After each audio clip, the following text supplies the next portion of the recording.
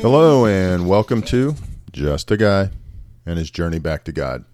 So today we're in Proverbs 17. There's, like normal, there's a ton of wisdom here to share. So let's go to God in prayer and then we'll start reading.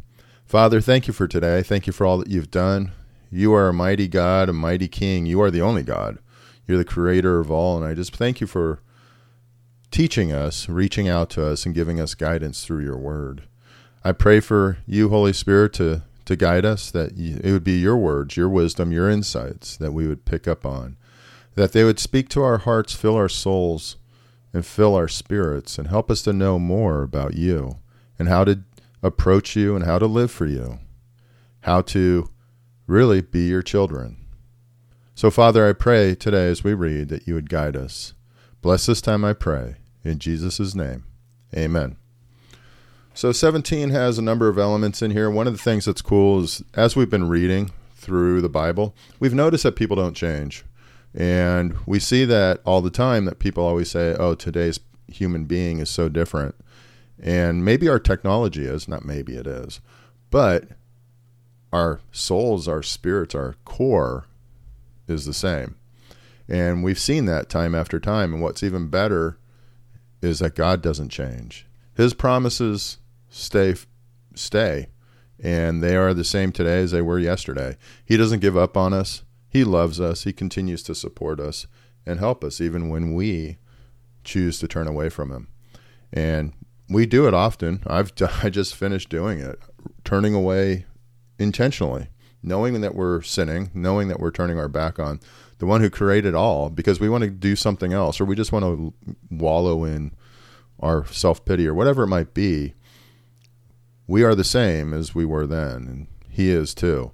So it's at this time when we read, we'll see that, bottom line, here's some wisdom, some insight that still applies today, despite our computers, despite our, Starlink that's out there, our rockets and all that great stuff. We're still the same, and we still have the same needs, and we still have the same desires, the same sins. So with that, let's go ahead and get some insights for better living. Chapter 17, verse 1. Better a dry crust with peace and quiet than a house full of feasting with strife. A prudent servant will rule over a disgraceful son, and will share their inheritance as one of the family. The crucible for silver and the furnace for gold, but the Lord tests the heart. A wicked person listens to deceitful lips. A liar pays attention to a destructive tongue. Whoever mocks the poor shows contempt for their maker.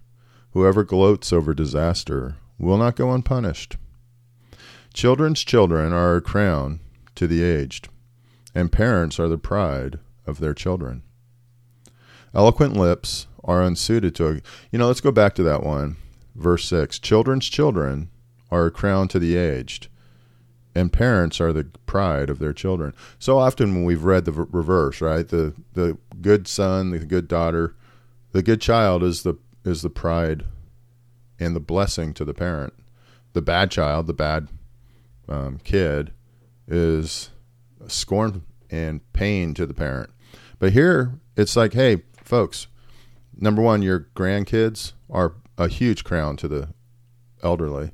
And having a grandchild myself, he's such a blessing. But then at the same time, all of a sudden, here's a different take. Hey, parents, you're the pride of your children. And it's one of those things that we don't often think about that. I don't think about it. I have kids. And am I the pride of them? I know at times when I've let them down. I know when I've hurt them, when I've been, selfish. But it just goes to show the Proverbs covers every element of our lives. Not only, hey, your kids need to behave and bless you, but you know what? We need to make sure we take care of and give our kids a reason to be proud of us.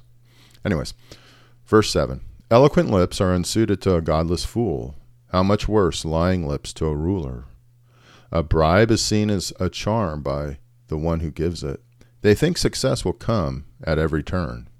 Whoever would foster love covers over an offense, but whoever repeats the matter separates close friends.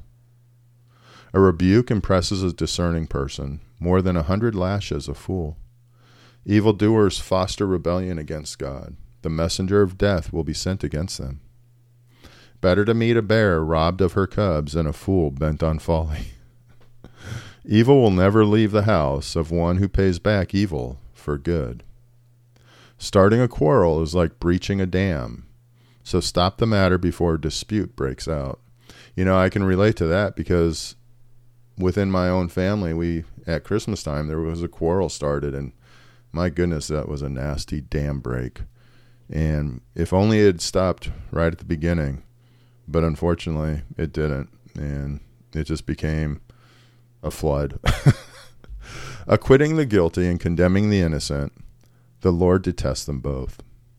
Why should fools have money in hand to buy wisdom when they are not able to understand it? A friend loves at all times, and a brother is born for a time of adversity.